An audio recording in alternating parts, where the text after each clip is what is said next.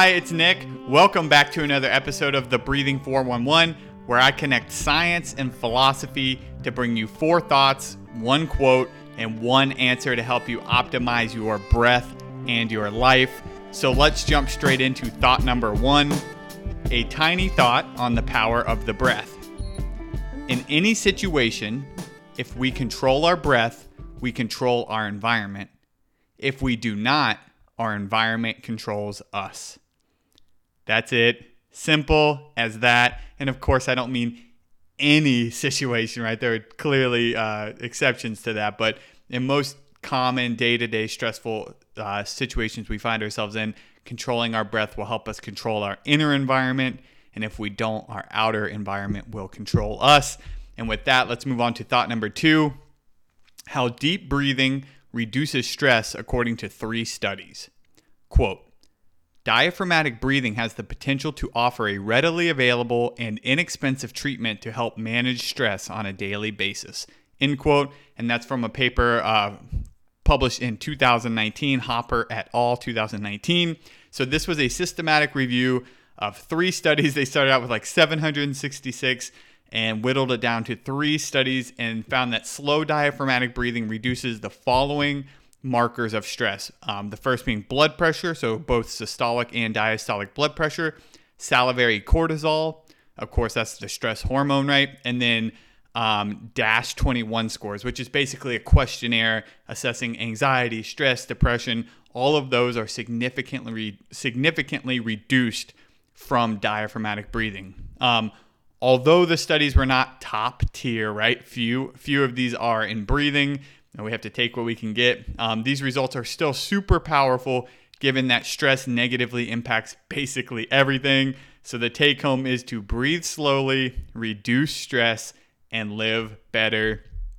And with that, I'm going to move on to thought number 3. Mind wandering is a hidden superpower, and how to do it correctly. Quote, in fact, when you look back over the history of science and engineering, many great breakthroughs don't happen during periods of focus. They happen during mind wandering. End quote. And that's Johann Hari from Stolen Focus. So as someone who spends so much time trying to focus, right? Always reading, always focusing on my breath, all these different things. I found this Hari section on mind wandering legitimately life-changing.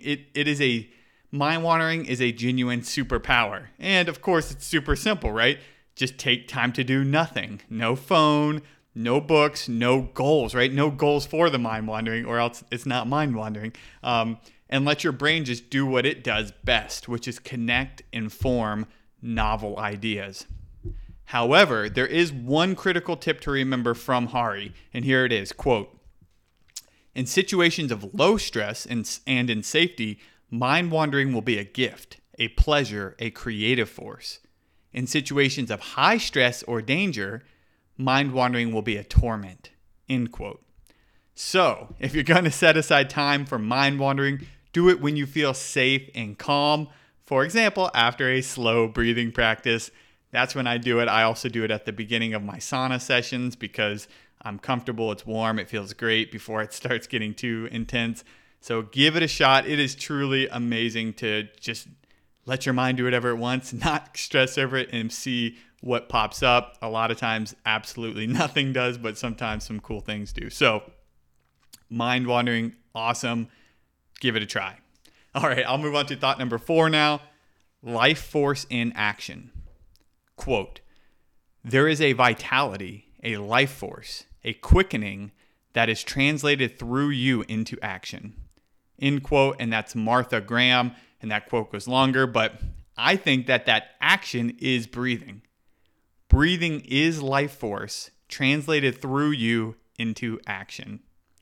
And a little PS, I took that quote way out of context. That's what I do best, but I just think that's so powerful. Breathing is life force translated through you into action. Awesome stuff. Thank you, Martha Graham, for inspiring that. And I'll move on to the 1 quote for this week. Quote, in the beginning was the voice.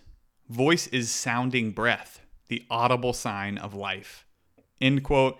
And that's Otto Jesperson. And I found that quote in Breathtaking. And that brings us to the one answer for this week. The category is sound and breath, to kind of build off of the quote. And here's the answer. To generate sound, these vibrate rapidly from about 110 to 300 cycles per minute in most people. What are the vocal cords? All right, that's it for this week. Remember, control your breath, control your environment. Otherwise, your environment controls you. Remember, according to 3 studies, slow breathing or diaphragmatic breathing reduces stress by reducing blood pressure, cortisol, and improving subjective measures of anxiety and stress. Remember to mind wander. It is seriously the best thing ever. It's a superpower. Use it wisely. And remember that breathing is life force translated through you into action. So let's harness that a little bit more this week, and I will see you next time.